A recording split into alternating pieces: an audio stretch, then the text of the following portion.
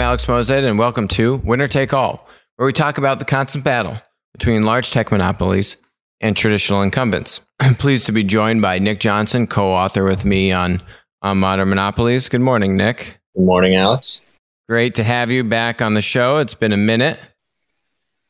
A little pandemic interruption to our usual activities, but we're back at it. Let's talk about what network effects are, and then I want to layer in aggregator theory. So, I think when we think about the classic definition of network effects and what we have in the book, right, is we talk a lot about two-sided network effects. So you have not one but two network effects. You have demand and you have supply. We call them consumers and we call them producers, right, on the demand and on the supply side.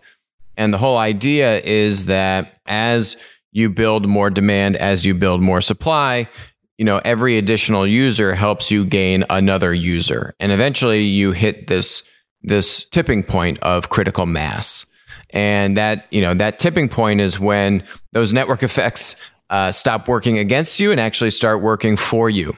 They actually start helping you, right? Where the cost of acquiring a new user is actually becoming decreased because you have that critical mass, right? That just the power in the network alone creates value for, either a consumer or a producer or both to join the platform and join the ecosystem. What else would you add to that? Basically, a network effect, the basic idea is that there's an incremental benefit to any existing user for every new user that joins the network. That's it. Simply, basically, there's increasing returns and increasing value to the people currently in the network when more people join. A simple example of that is like the telephone. The more people that have telephones, more people you can call, more people can call you. I think that there's typically, they talk about two kinds of network effects, direct and indirect. I think in practice, direct basically means any user that joins the network is value to all other users. Indirect is typically what we talk about in the context of platforms where you have multiple sides. And the more that join one side, the more it benefits the other side. So the more consumers you have, the more producers that benefits, and vice versa. I think in practice, almost all network effects in the context of platforms are indirect, even when you have ones where you have the same user, like Facebook, which often says that a lot of people say has direct network effects, or an Instagram. In practice, what it really is people acting in different roles, even though it's the same person. And sometimes they're acting as a consumer and other times they're acting as a producer. And as the platform, they very intentionally cater to trying to get people to act in those different roles and provide tools to do so. Hence why there's some confusion, because it's the same person. So you just think direct network effects. But in practice and how the platform's actually designed, it's indirect and the same person acting in different roles. Can you have network effects only on one side of the platform? For example, can you have network effects only on the demand side of, I guess it's not a platform at that point, of your business? Network effects can exist. An example would be like, Netflix. A lot of people talk about network effects of, the more people join, the better data Netflix gets and the more better recommendations they can make. Curation, right? Where if you get more demand, more people clicking, you learn about their behavior, and now you can better cater to that demand audience. Something like that, right? I guess. Right. But in practice, if Netflix still, as we've talked about many times, not a platform business, by definition, really platforms have both demand and supply side network effects, and they have that cross side network effect between those groups. So let's talk about aggregation theory here. So aggregation theory, Ben Thompson, friend, smart guy. We agree on most things. I'd say on the sliver where we disagree would be around kind of his theory around aggregation theory and platform business models. Aggregation theory, the way I would describe it, is basically discrediting the value of the supply side network effect, right? Where really what he says is the value is being the aggregator of demand.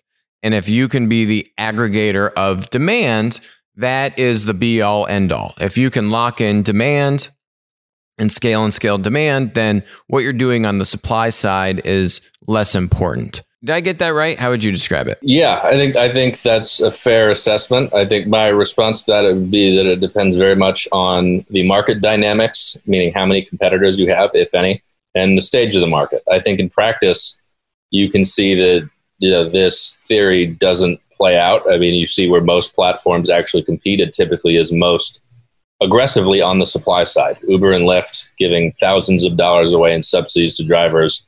Uber doing allegedly at least borderline illegal things to steal drivers from Lyft. Most platforms, particularly in the growth stage, when you have multiple competitors, are competing the most aggressively on the supply side, particularly when there's limited supply. And I think, that point is key, where Netflix is a great example of aggregator theory. It's not a good example of platform, as you're saying, right? And I think when you're talking about that competition, I'd say the dynamic of going back to network effects, you have two-sided network effects. You've got your demand and your supply side network effect. It's not solely about the demand side. Instead, what we're saying is these things feed off of each other, right? Yeah. And that's what you hear, this chicken and egg problem, right?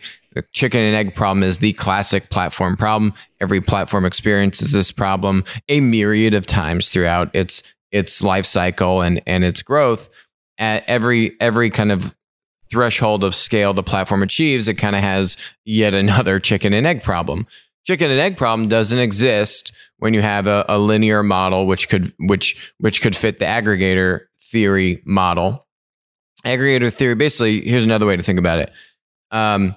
Every platform doesn't fit aggregator theory, but every aggregator theory could fit a platform model. Right? Where aggregator theory isn't giving credence to the supply side. A platform could still fit aggregator theory, but the aggregator theory, or what's considered an aggregator, doesn't mean they're automatically a platform because of this supply side network effect dynamic. So you don't really have the chicken and egg problem in something like a Netflix, because the supply side is not from third-party producers, right? That supply is actually on the balance sheet of the business, Netflix.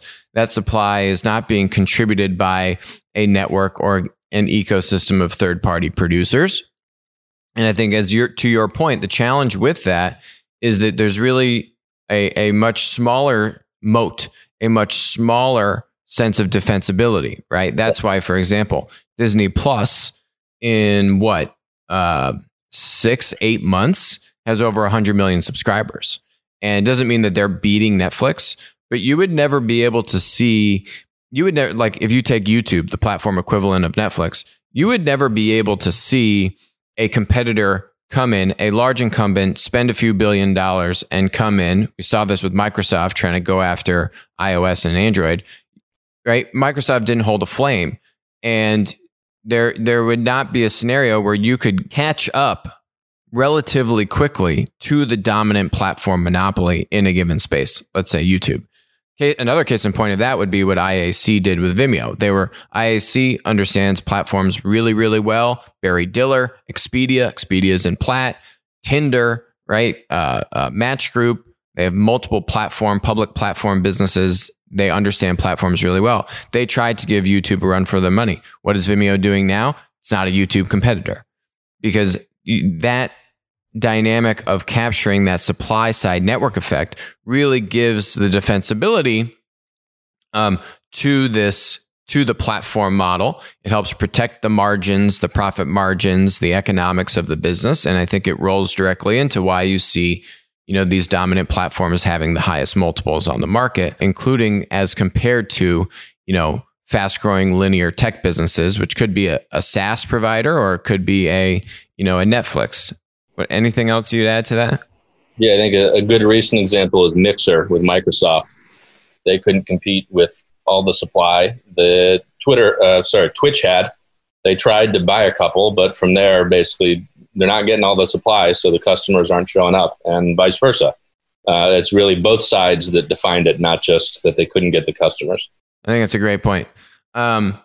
Nick, you've got some work to do. We'll leave you. Thank you so much for joining us this morning, and hopefully we'll get you in on more of these going forward. Always great to have you come on. Thanks, Alex. So, it's a little bit about what are network effects. What's this Jack Henry thing here? So, anyone has not heard of Jack Henry, let's go to the bio on Jack Henry. Jack Henry is a leading provider of technology solutions primarily for the financial services industry. S&P 500 company, 9,000 clients. Basically, for all of the like community banks and kind of like smaller, say, like credit unions. So these smaller financial institutions still have billions of dollars in assets, but not tens of billions of dollars. Normally, they might have some, but usually, if you are under $10 billion in assets, you're kind of in that community bank bucket. So for all those banks that can't go build technology from scratch for themselves, they rely on other financial software providers like a Jack Henry. There's other ones like FIS and FinServ and a number of others. There's actually a lot of private equity money that owns a number of these solutions. KKR has their solution. Vista has a stake in the ground here. Thoma Bravo has a stake in the ground. So Jack Henry is public, however, and basically what they're launching here, which is pretty cool, is online marketplaces for commercial loans. So commercial loans, let's be clear, that's not an SME loan. That's not I've got a small business and I need a business loan. No, these are companies. I mean, these are loans for mid-market companies. So this is not from like the retail bank. Even if you have a small business that's maybe, I don't know, every bank has a different threshold, right? But if you got a $10 million, $20 million business, you're in the retail bank. These are much larger businesses, mid-market companies that have some form of credit rating, have hundreds of employees at the very least. And so this paper, these loans are not as risky as, say, a small business loan. They're less risky loans. They're a little bit easier to package up. So that's where you can kind of have this idea of like tranching out a bunch of loans, securitizing loans.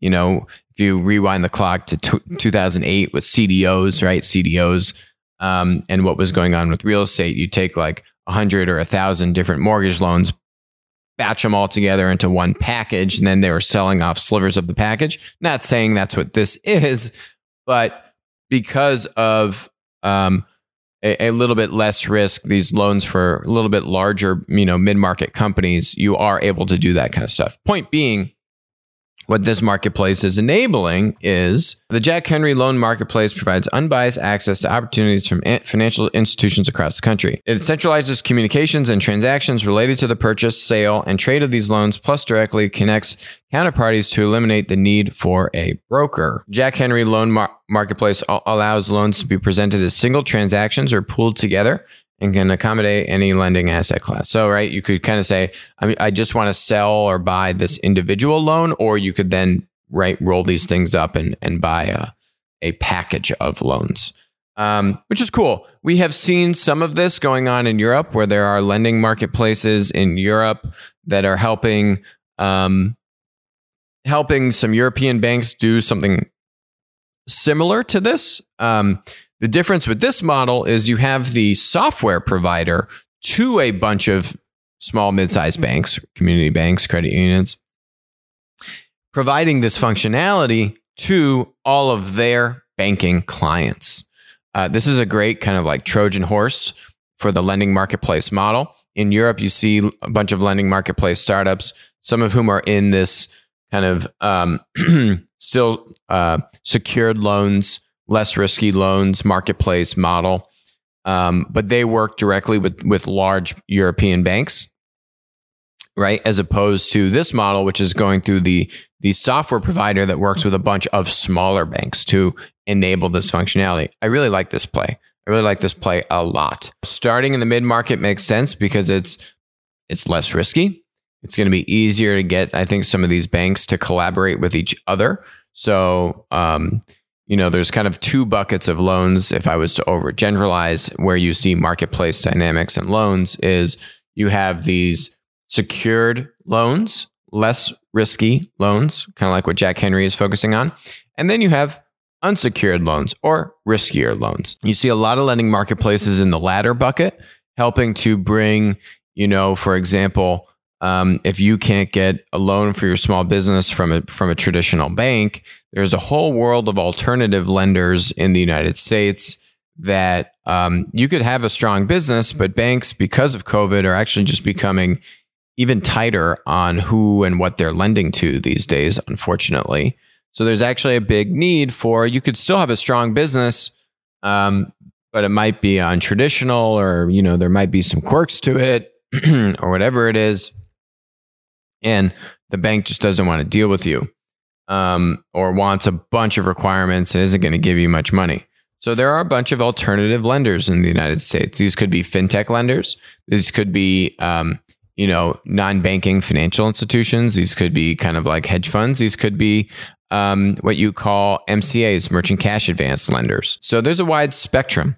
We see a lot of lending marketplaces, both in the US and in Europe, that focus on these kind of unsecured, riskier loans, many of them for small businesses, but also some for personal kind of, consumer loans. And so this is starting in the less risky. There are less lending marketplace startups in this area, but there are some. I like this play because if you think about the network of Jack Henry, they have thousands of these smaller banks. A bank can now be both a buyer and a seller on the platform, right? One of the strategies we talk about for solving that chicken and egg problem, we were just talking about, Etsy did this, right? Where Etsy said, hey, actually, a lot of my best customers are the people making products and selling them on Etsy. So, if you focus in on a specific type of user, for Etsy's case, it was saying, let's just go after people that make these homemade kind of craft goods, because they love to buy stuff off Etsy and they can be a seller. And so, you get a twofer basically. So you have a twofer dynamic with these less risky kind of mid-market loans. It's a great place to start. Another business, which is, I'd say, even handling loans that are even less risky, right? So another kind of step up the rung on the ladder is Market Access, which is in Plaid, public company. They're just on fire, up about $500 a share. They were down around maybe $350. Yeah, what was this in March? $310. Up about 500 now, about $19 billion market cap. Great company, unbelievable company, just destroying. A lot of these investment banks have like bond trading desks, and this idea of cutting out the broker, as we saw in this Jack Henry press release. That's Market Access in a nutshell, but for the for even bigger loans that are more easily, kind of have more classical kind of credit ratings, and I would say in that sense are actually a little bit more commoditized if you think about it, right? If you have larger loans, you can have a credit rating agency assign, here's the credit rating of the business. You can look less at what specific business is this loan from, and you can look more at, what's the credit rating, what's the industry, and you can start to package these things up across industries. So it starts to, it makes the diligence a lot easier. It makes it much more liquid, because, the assets are just more stable and reliable, more of a kind of a known entity. But, I think what you're seeing is a gradual evolution of lending marketplaces or loan marketplaces rather, going from, the top of the funnel Market Access. Now you got something like a Jack Henry loan marketplace for commercial loans, and then you also have the the even riskier SMB kind of unsecured lending marketplace startups. So I think what you're seeing is loan marketplaces across the spectrum, and Jack Henry really making a great move here to launch something like this. Be curious to see if Jack Henry starts to move downstream. I don't know if they really move upstream. To me, I think where you have, then you're competing with market access. That's kind of a whole other ballgame. But there's still a lot of white space if you go downstream. There's still a lot of white space if you get good critical mass on commercial loans with your existing kind of smaller bank customers. Then I think you go downstream. Then I think you go into SMB loans that are a little bit riskier, where there are existing lending marketplace startups. Maybe there's an acquisition in there somewhere. But love this play. Really cool. Last topic. Apple v Fortnite. Who's going to win, right? We can put up a little poll. Apple or Fortnite? Who's going to come out on top of this? Fortnite wants to not pay Apple its 30%. Apple kicked them off the App Store. Everyone get their votes in. I'm going with Apple.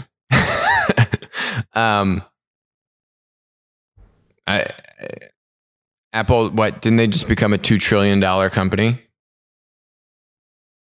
Pretty sure they did. Yep, 2 trillion on the dot. There it is. Bam. The 2T. The 2T. I'm going with the 2T on this one. I don't think 2T is gonna capitulate to Fortnite. It's just not in the cards. Now, what is interesting if you think about Fortnite's gripe is, they don't want to pay these fees. I don't think Apple's really deviating from what they've said in the past, right? If you're buying stuff in a game, then Apple's going to take its 30%. It's pretty straightforward. Don't really see how you win this one. Maybe Fortnite's just trying to jump on the fervor of kind of the anti-Apple App Store sentiment amongst developers that are starting to get little antsy or uppity in their public critiques of Apple's policies, but no court is going to tell Apple to capitulate to Fortnite. I can tell you that much. Certainly not in the next 5 years. So even though Fortnite is saying or Epic Games is going to challenge this in court, I really see very little risk to Apple. The only reason they would capitulate is weak leadership. And if, Tim and the other executives there, if they do cede ground on this, then I think that will be a grave mistake that will open the floodgates for developers to continue to behave in this way and then be rewarded for the behavior. So, give a mouse a cookie or give a mouse a crumb. It's going to want the whole cookie. Better not give them the crumb, because they're going to want that whole cookie. So I don't think Apple will do that. They've been very strong on this. I think there's been some confusion in how they've communicated on this front, but I don't think they make a grave mistake like that. So I don't know. I think it's much ado about nothing, basically. So on that note, have a great rest of your week. Have a great weekend. Thanks for joining us on Winner Take All. I'll talk to you next week.